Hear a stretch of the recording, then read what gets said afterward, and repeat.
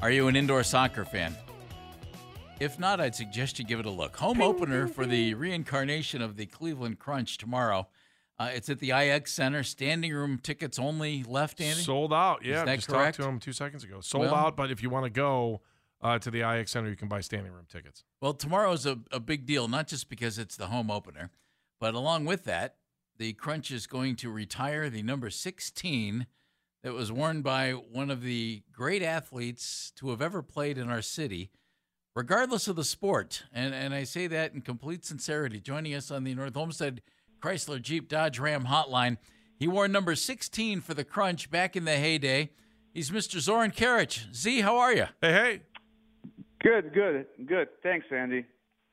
Good to have you with us. Jeff Phelps here. How you been? Hey, good.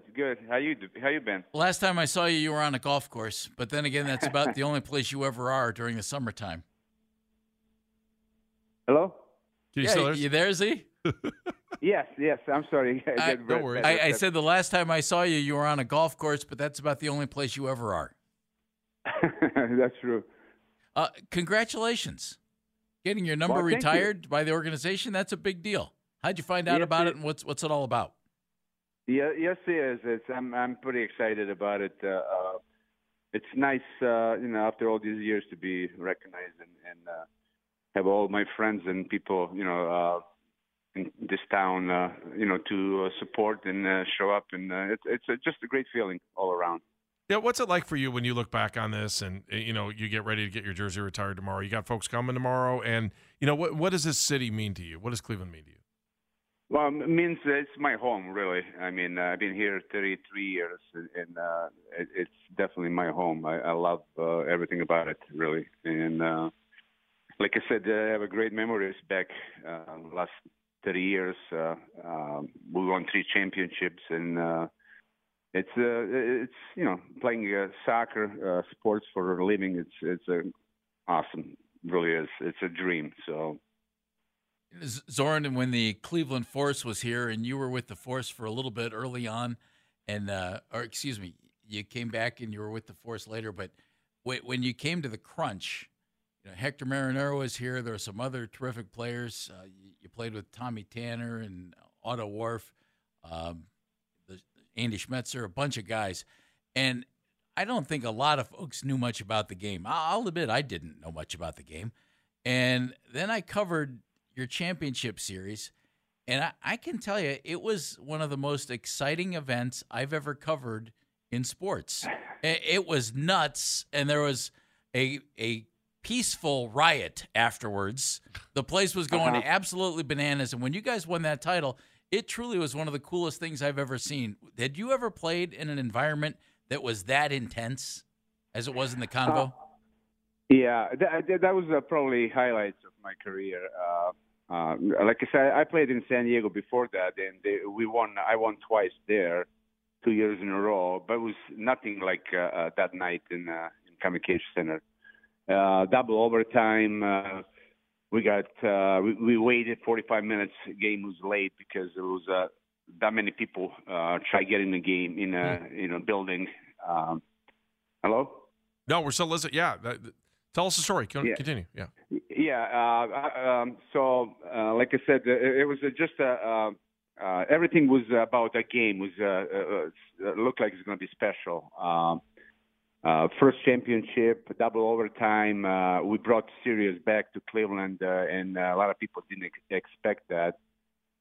And that's why the game was late, 45 minutes, because it was probably 4,000 or 5,000 people try to get in late, because, like I said, a lot of people didn't know that's going to happen. So it was, and then, like you said, afterwards, it was just an awesome time. It was nuts. See, why do you think Cleveland's been when we've had success, especially I think back to going to Force games when I was a kid, just like this is a good indoor soccer town when we have good teams, isn't it? It's a lot of fun to play here. I'm just trying to think about the first time you ever came to Cleveland to play. I'm assuming that would have been San Diego, right? To play an indoor game here. I got traded. Back in '87, I was playing against Force when the '87 season, '88 season. That's the Wolfstein Fold the Cleveland Force Right. right after that season. But that was the first time they made it to the championship series against San Diego, and I played. I played for San Diego that year, and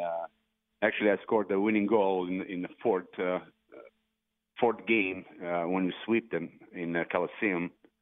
And Yeah, I have nightmares over that. I just want you to know I cry every night. I think, there goes another championship for Cleveland. No, I'm just teasing you. Yeah, and like I said, Walston is just typical explanation why the league didn't, why the indoor soccer never made it, because he was good he was willing to spend money. He was dreaming big, willing to spend money, bring the good players, have a good franchise, but it's just egomaniac. Those people, those owners back in those days, they were not thinking about league. Everybody was thinking about how to make their own money, to their own franchise to be successful. And they never really, they have a couple shots to be on national TV. We did have a couple of years on ESPN, but they never really worked together to build a league, strong league. And that's the only way you can survive. And that's why a lot of those franchises still, like San Diego, is still successful. Baltimore Blast, Milwaukee, St. Louis, but they really have a hard time selling the indoor game in this country. I don't know why, but because that game is the American sport, really, because nobody else plays except the United States. Zoran Karic joining us. His number 16 will be retired by the Cleveland Crunch tomorrow night at the IX Center. Zoran, there was in covering the championship, I remember in you and Hector Marinero were the dynamic duo, incredibly gifted offensive players in indoor soccer. But I remember talking specifically to Hector after the game, and he said something, because Cleveland hadn't won a title in forever. And he said something that stuck with me. He said, look, we know we're not the Browns or the Indians or the Cavaliers, but we play in this city. We love this city.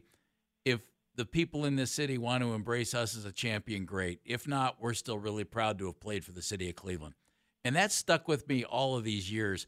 And I know he was speaking for all of you guys, because there's so many of you guys who still live in this area, work in this area, have made this area your home. You're one of them. And I know it meant more to you guys than I think most people would ever think. Oh, absolutely. Absolutely. Like you just said now, it's we could never compare us to Browns and Cavaliers and obviously Indians. But like I said, we do have pride. We do. It is a professional league, and to be professional, especially soccer, it's biggest sport in the world. And to play professional level and be successful, it's something. It really is. I mean, it's something that's going to stay for the rest of my life. I mean, it's a great memories. And like I said, in this town, I met so many good people, so many good families, and they appreciate that. They love it. You know what I mean? So I've been very lucky and fortunate to end career in this town. So. Soren, let me take you into a different sport. Right now, we see the Cavaliers with two guys who are really good with the ball, Donovan Mitchell, Darius Garland. I think they're still kind of trying to figure it out a little bit, how to exactly work together. You had to do that with Hector Marinero. You exactly. were two big-time scorers, two big-time, really gifted offensive players, exactly. and you were each used to being the man. How did you make that work? Well, it took us a while. It took us. I don't know if you remember back in first 2-3 years.